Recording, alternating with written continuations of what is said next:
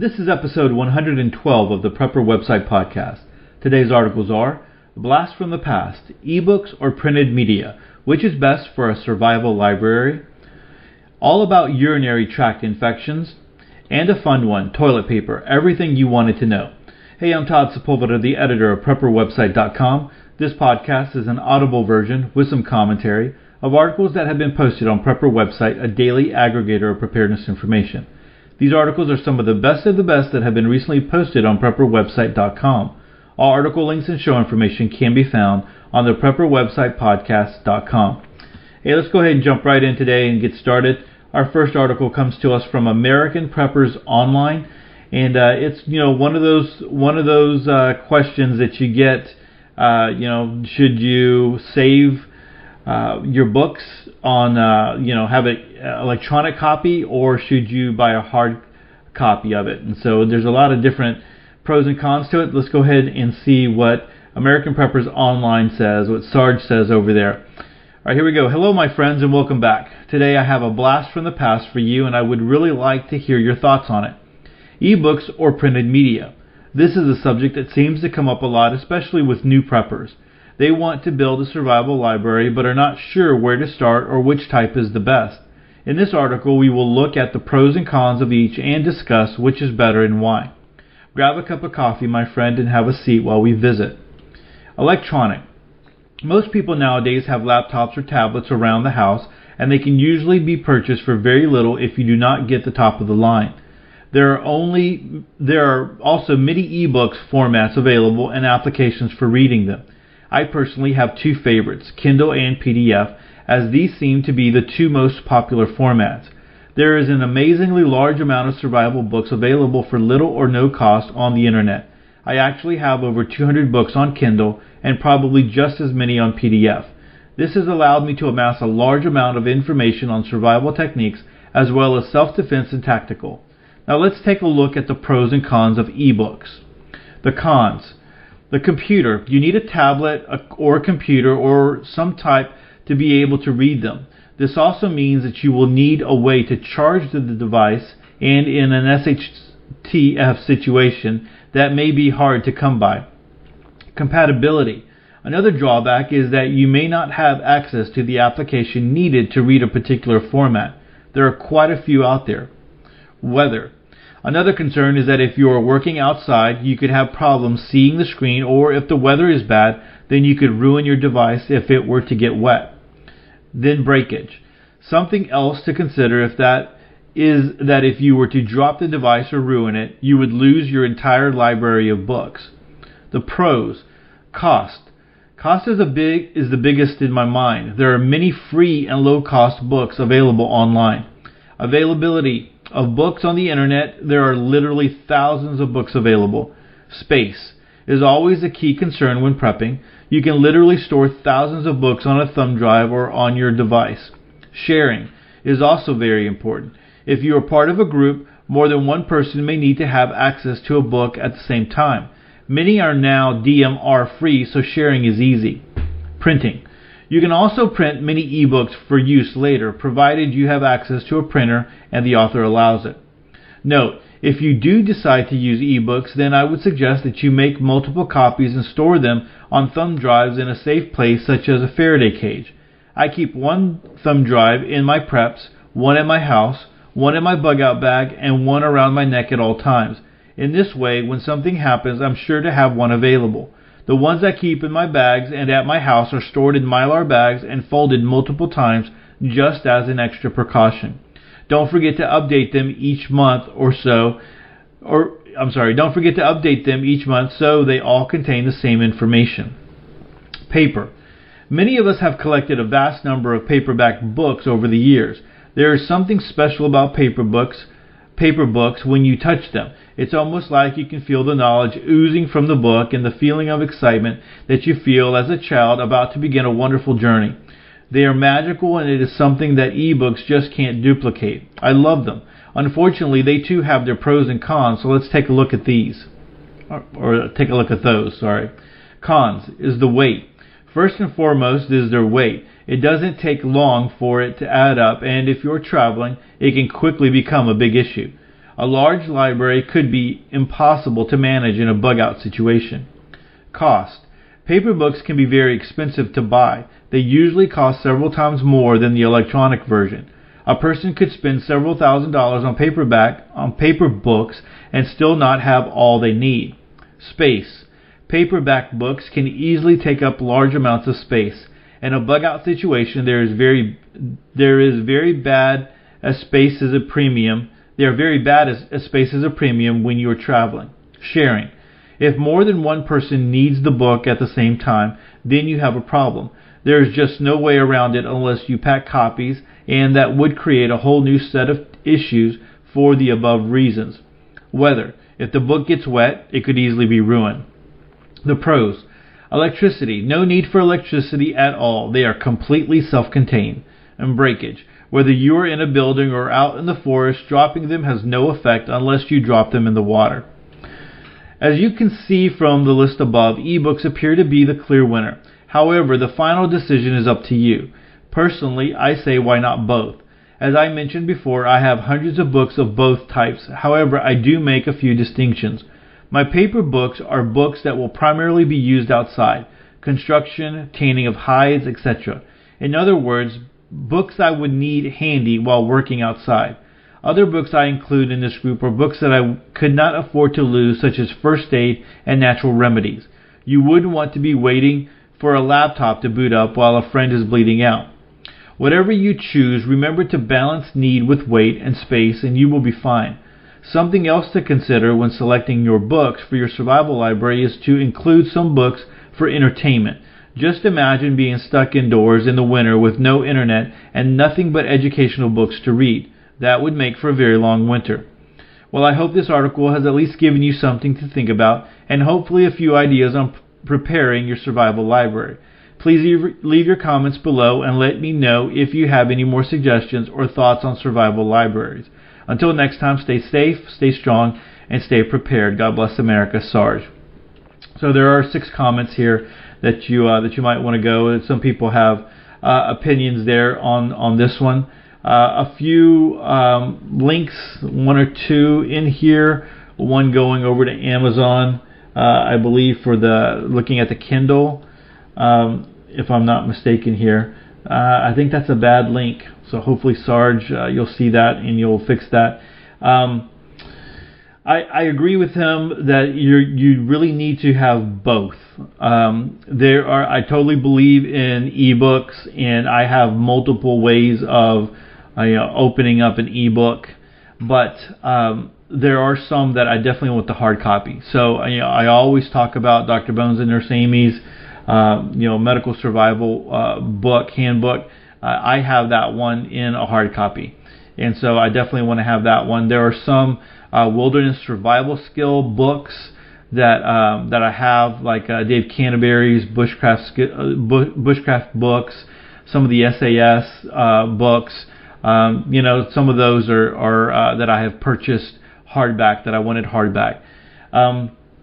But there are some times when you go to, I don't know if you have a half price books where you are, but there are some times where you can get a half price book or a book in preparedness or related to preparedness really, really inexpensively there. Or sometimes even going to a Goodwill or thrift store, you might find something. You might just happen upon a bunch of books that they sell for $1 or $2. And you'll get a real good deal on that. And so, you kind of have to weigh those out. Again, like I said, I'm going to have the Dr. Bones and Nurse Amy's book. That book is definitely going to be hardback for me. But you just kind of see, where it's at. You might have both of them. It's amazing how much a Kindle can hold. When you start putting it in there, and you're right, Sarge is right. There's so many PDFs out there. People have turned a lot of books into PDFs, sometimes illegally. They shouldn't have done that, but they do make their way around.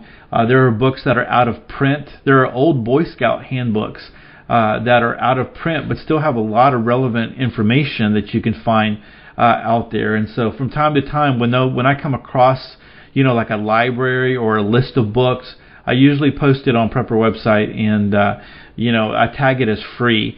So if you want to go to the tag cloud and go check out free, you might still find some that are available out there. But something definitely to consider. Having the redundancies with the flash drives, all those kinds of things. But I know that using the Kindle is using a Kindle is just so easy to get things on there, and you can load PDFs on there, and you can load videos on there as well. So something to consider there. What do you do with your library? You can go chime in over at American Preppers Online. Okay, our next article comes to us again from Dr. Bones and Nurse Amy. This is all about urinary tract infections. And sometimes when we think about SHTF, we think about the big things. We think about pandemics. We think about all that kind of stuff. But people are still going to be thinking or dealing with urinary tract infections. People are still going to be dealing with basic medical issues that can do them in if they don't have if they're not taken care of. And so this is one of those things that fall into the category. So you might want to hear some of the symptoms and things like that. So it might help you to know what you're dealing with, like now before the SHTF, but especially later on down the road, what you need to do. So again, all about urinary tract infections. Let's go ahead and get started. Medics in survival scenarios have to deal with major injuries and serious infections. Sometimes infections aren't serious to begin with, but worsen if not treated. Some of these infections involve the urinary tract. Urine directly from the bladder is generally sterile, but most women have experienced a urinary tract infection, or UTI, at one point or another. The areas most commonly contaminated are the bladder, which holds the urine, and the urethra, the tube that drains the bladder. Although men can also get bladder infections called cystitis, their urethra is much longer and bacteria are much less likely to reach the bladder. If untreated, bladder infections may ascend to the kidneys via tubes called ureters, causing an infection known as pyelonephritis. Once in the kidneys, it can make its way to the bloodstream and lead to shock or worse. Each type of UTI manifests in more or less specific signs and symptoms, depending on which part of the urinary tract is infected.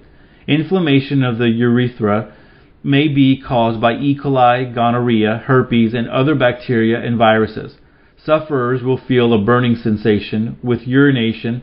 Males may also have a urethral discharge, while women with certain sexually transmitted infections may notice a foul discharge from the vagina. Bladder infections are characterized by pelvic pressure, lower abdominal pain, and frequency of urination. Some people may feel an urgent need to go without warning, but notice that the stream of urine is slow to start. The urine itself may be cloudy or red tinged with blood and have a strong smell. Once the infection reaches the kidneys, other signs and symptoms will become apparent. Fever and chills are common, with pain on the flank or the side of your back. Normally, it will be noticeable only on one side by tapping the flank lightly at the level of the lowest rib with the side of a closed fist.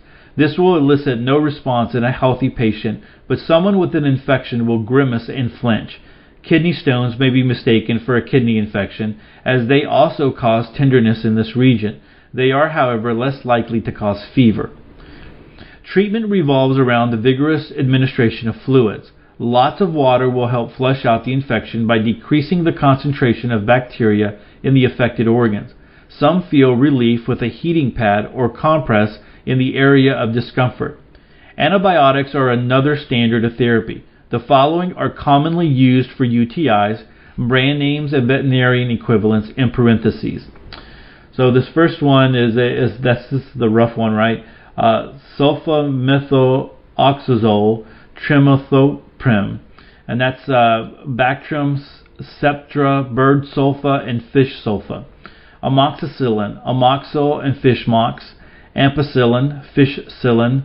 Cephalexin, Keflex and fish flex. Erythromycin, Zithromax, Z-Pack, aquatic erythromycin. Doxycycline, Vibramycin, bird biotic. And ciprofloxacin, Cipro, and fish flocks. Boy. All right. For dosages, days taken, side effects, and warnings, use the search engine on this website for the particular antibiotic. To eliminate the pain that occurs with urination and UTIs, stockpile over-the-counter medications like phenazopridine, also known as pyridine, Urostat, Azo, etc. Don't be alarmed if your patient's urine turns a reddish-orange color. It is an effect of the drug and is only temporary. There are a number of natural remedies to treat someone with a urinary infection. Vitamin C supplements, for example, are thought to reduce the concentration of bacteria in the urine. Others include garlic or garlic oil, preferably in capsules, echinacea extract or tea, goldenrod tea with vinegar, 1 to 2 tablespoons, uva ursi, 1 tablet, and cranberry tablets, 1 to 3 pills. Take any one of the above remedies 3 times per day. Another home remedy is to take 1 Alka-Seltzer tablet and dissolve it in 2 ounces of warm water. Pour directly over the urethral area. One more alternative that may be helpful is to perform an external massage over the bladder area with 5 drops of lavender essential oil mixed with castor oil for a few minutes. Then apply a gentle heat source over the area. Repeat this 3 to 4 times daily. The combination of lavender, castor oil, and warmth may help decrease bladder spasms and pain.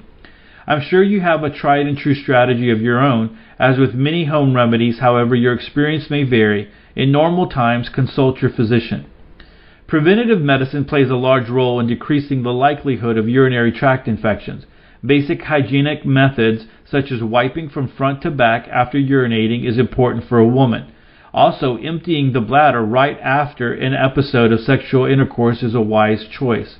Wear cotton undergarments to allow better air circulation in areas that might otherwise encourage bacterial or fungal growth. Adequate fluid intake, especially cranberry juice, if available, is also a key to flushing out bacteria and other organisms. Lastly, never postpone urinating when you feel a strong urge to go. Off-grid medics may have to deal with gunfights at the OK Corral, but it's how well they handle everyday problems like UTIs that gauges their day-to-day contributions to their community. All right, so good article by Dr. Bones, Joe Alton over there. There are a couple of pictures here that you might want to check out, and then also, if you have some fish antibiotics, you might want to go. I think that's just a good if you have different brands of fish or different versions of fish antibiotics, whatever they might be, going over to their website and doing a search and looking at researching that a little bit more. I think that would be a great benefit. And going back to the PDF article that we just talked about, you can create PDFs out of websites. There are extensions that you can do and different things like that. In fact, on what I love about Dr. Bones and Nurse Amy's website is that you can click on the printer-friendly version, and they have it at the bottom of their articles, and it turns it into a printer-friendly article for you, so that you can print it off or save it as a PDF if you have the computer program to do that. And you should have extensions now that should be pretty easy to do. So go check that out over at Dr. Bones and Nurse Amy's website, doomandbloom.net. I always recommend their stuff. We always link to it on Prepper website because it's very valuable. All right, this next and last article is a fun one, but it also has that hey, think about this thing, right? Because although it's fun and there's some fun facts and you might be laughing and different things like this, I mean, the article is made to be funny. You might be thinking about, man, I'm not prepared in this area, right? So the article is Toilet Paper, Everything You Wanted to Know. It comes to us from modernsurvivalblog.com. And so let's go ahead and read this one. Toilet paper is one of NRP's favorite subjects to discuss and joke about here on MSB. I have been waiting for this day when he finally submitted a guest article about this topic. He is the resident expert on this, so buckle in, here we go. But first, a note about the image shown above, which is perhaps the best toilet paper holder ever, At least it is at NRP's house. Hilarious. Guest article by NRP. Okay, you all knew this article was coming, so stop rolling your eyes. Toilet paper statistics. A few facts before we get into the fun stuff, and yes, I'll get into the preparedness concerns in a bit. First and foremost, the average American uses nearly 21,000 sheets of toilet paper a year, roughly the length of 23 football fields. That's per person. So approximately 6,720,000,000,000 or 6.72 trillion sheets per year in the U.S. alone. You see, my 600 rolls of recommended TP for preparedness is nothing. The first recorded use of toilet paper was in 6th century China. By the 14th century, the Chinese government was mass producing it. You gotta love the Chinese. Packaged toilet paper wasn't sold in the United States until 1857. Joseph Gaiety, the man who introduced packaged TP to the U.S., had his name printed on every sheet. Global toilet paper demand consumes nearly 30,000 trees every day. That's 10 million trees a year. And I didn't realize it was that high, right? 30,000 trees a day. It wasn't until 1935 that a manufacturer was able to promise splinter-free toilet paper. Ouch. 7% of Americans admit to stealing rolls of toilet paper in hotels. Historically, what you use to wipe depends on your income level. In the Middle Ages, they used something called a gomf stick, which was just an actual stick used to scrape. Wealthy Romans used wool soaked in rose water, and French royalty used lace. Other things that were used before toilet paper include hay, corn cobs, sticks, stones, sand, moss, hemp, wool, husks, fruit peels, ferns, sponges, seashells, and broken pottery. Ouch. And that's my own ouch there, not in the article ouch. 70 to 75% of the world still doesn't use toilet paper because it is too expensive or there is not sufficient plumbing. In many Western European countries, bidets are seen as more effective and preferable to toilet paper. The reason it disintegrates so quickly when wet is that the fibers used to make it are very short. There was a toilet paper museum in Wisconsin, the Madison Museum of Bathroom Tissue, but it closed in 2000. The museum once had over 3,000 rolls of TP from places all over the world, including the Guggenheim, Ellis Island, and Graceland. In 1996, President Clinton passed a toilet paper tax of 6 cents per roll, which is still in effect today. FYI, that's 26,880,000. Let me read that again. 26,880,000,000 in taxes in the past 20 years on TP. Really, America? 26.88 billion on TP taxes in 20 years. If you hang your toilet paper so you can pull it from the bottom, you're considered more intelligent than someone who pulls it from the top. Correct rolling direction from the original TP patent. And so it has there's a picture of the patent there.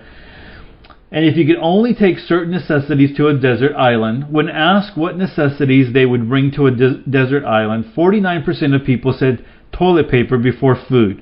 Ha. Gotta love those desert island people.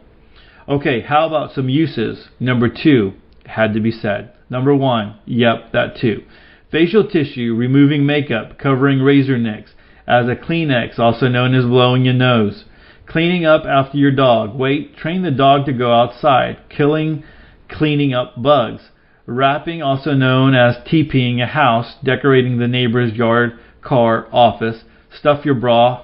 That's cheating. Make a temporary bandage. Ever have a bloody nose? Make spit wads if you're a 12-year-old boy. That is what I still do that. That's why I still do that. Coffee filter, fire starter when mixed with Vaseline. During Desert Storm, the U.S. Army used toilet paper to camouflage their tanks. On the International Space Station, they still use regular toilet paper, but it has to be sealed in special containers and compressed. You ever grab the end of a roll and pull it hard expecting it to tear off and you end up with 6 feet of the stuff on the floor? I know I have. Ha. And don't lie, you have too. Okay, how about the most popular brands, or this is the 10 most popular brands. From Amazon, the largest retailer in the world as of this post date. Angel Soft, 48 double rolls, pack of 4 with 12 rolls each. Get it here. Cottonella Ultra Comfort Care, 36 family rolls. Scott's, 1,000 sheets per roll, 27 rolls. Charmin Ultra Strong Mega Roll, 24 count. Cottonelle Clean Care Big Roll, 12 count. Quilted Northern Ultra Plush 24 Supreme 92 plus regular rolls. Cottonelle Clean Care Family Roll, 36 rolls. Charmin Ultra Soft Double Roll Toilet Paper, 48 count. Charmin Ultra Soft Toilet Paper Bath Tissue Mega Roll, 24 count. And the Scott Tube Free Toilet Paper, 48 count. Most expensive is the Renova 3-ply Soft Color Toilet Loo Bathroom Tissue Paper Rolls 6-pack for $16.49 on Amazon. Really? $2.75 for a roll of TP? Some people have way too much money. And for those political hacks out there, Donald Trump toilet paper, novelty political gag gift 3-pack, $9.99. Barack Obama 8 years flushed away toilet paper 3-pack, $8.10. Hillary Clinton toilet paper, novelty political gag gift, 3, $12.99. Get it here. Can you see where the country would be headed with Clinton as president? LOL. So that's it for the old farts, TP fun, and info, except for a little commentary. Those that follow this blog much know I like to tease and joke quite a bit about TP. The reason I do this is to add a little humor into the prepping of what may come. If someone can laugh a little bit and remember to pick up a little extra of this and that when they laugh at seeing TP in the store, and think of MSB and all of Ken's work convincing and showing people how to prepare for SHTF, well then, that's what it's all about, being prepared for those little mishaps and the big ones when they hit, and they will hit sooner or later. In 1973, Johnny Carson caused a toilet paper shortage. He said as a joke that there was a shortage, which there wasn't, until everyone believed him and ran out to buy up the supply. It took 3 weeks for some stores to get more stock. Are you ready for the great American TP shortage? Do you really want the wife and ladies of the house to run out of TP? NRP. There's 120 comments on this one. So there's some fun stuff that people are saying in the comments, and you can go check those out. But something to consider, right? Because when you think about that, you really don't think about. You hear people about hey, you can use rocks and you can use leaves and you can use that when SHTF. But you think about usually you're going to the restroom every single day, and think about all the materials around you that you'd be using. So I had always thought about, and maybe someone can correct me if I'm wrong on this one, but quite possibly maybe tearing up shirts and old clothes, right, that no one wears or has holes or whatever, rips in there, and then you soak them in throw them right into, after you use them, soak them right into a bucket full of water with bleach that you, of course, you make up because you have the ability to make bleach there stocked up. And then you take that and let that soak and whatever you need to do to wash that, and then maybe putting them through some kind of boiling treatment or whatever, if that would help to sterilize it a little bit better. I don't know. So I wonder if that would work. I know that Survival Jane, and I think I linked to her yesterday. Survival Jane had one of those sprayers that you can, you put bug spray in there, or whatever for whatever you might want to use it for. But she used one and cut off the end and did a little bit of a heat treatment to it to kind of bend it over to use it as a bidet, to where you could pump, put water in there and then pump it up, and then create some pressure, and then that would help to take care of the business when you were using the restroom. Because the fact is that toilet paper does take up a lot of space, and then if you don't use it, I've noticed that sometimes when I get an older roll, it's very fibery. It just kind of seems like it could very easily start. It probably is cheaper stuff, but it could very easily start to disintegrate. So you have that aspect of, as well. So, that's something that you should think about. I mean, with all the other junk that we think about, right? Something to consider. Maybe somebody will go out and pick up one of those sprayers, like I mentioned, and modify it in a way to be able to use it. That might be very helpful there when the poop hits the fan. And there might be, your daughters and your wives might be very, very thankful that you have something like that for them, if that was the case.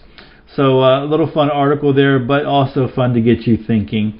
All right. Hey, I do want to mention that Stephen came over to the website and commented on episode 111 about preparedness, and he said that yesterday's podcast was, really encouraged him to prepare with all the different, I guess we had the EMP and then right back to back with the preparedness planning and the template and stuff. And so, I'm sure others of you were out there, doing the same thing. Like, hey, maybe it's time to go ahead and buckle down and start to plan and think about that. So thanks for your comment, Stephen. I hope, I know that he said that he did get the plans down and did start to go over them with his family. So hope that worked out. And, you can go from there, build from there, as far as your preparedness planning. So glad that worked out. So if you have a comment on anything, whatever it might be, come over to episode 112 or any of the other episodes and drop me a line in the comment section. I always appreciate that when someone drops me a line and lets me know that they're listening. This last episode has been pretty popular. I guess the EMP stuff is always popular, but it's been downloaded quite a bit. And so a little bit more aggressively than others, and so kind of pay attention to that a little bit. But come over to the website, drop me a line in the comment section, hit me up on Facebook, Twitter, and Instagram. Always love to hear from you. And with that, I'll love to close out by saying, choose to live a more self-reliant life. Choose not to be so dependent on the government grid or the grind. Until tomorrow, stay prepped and aware. Peace.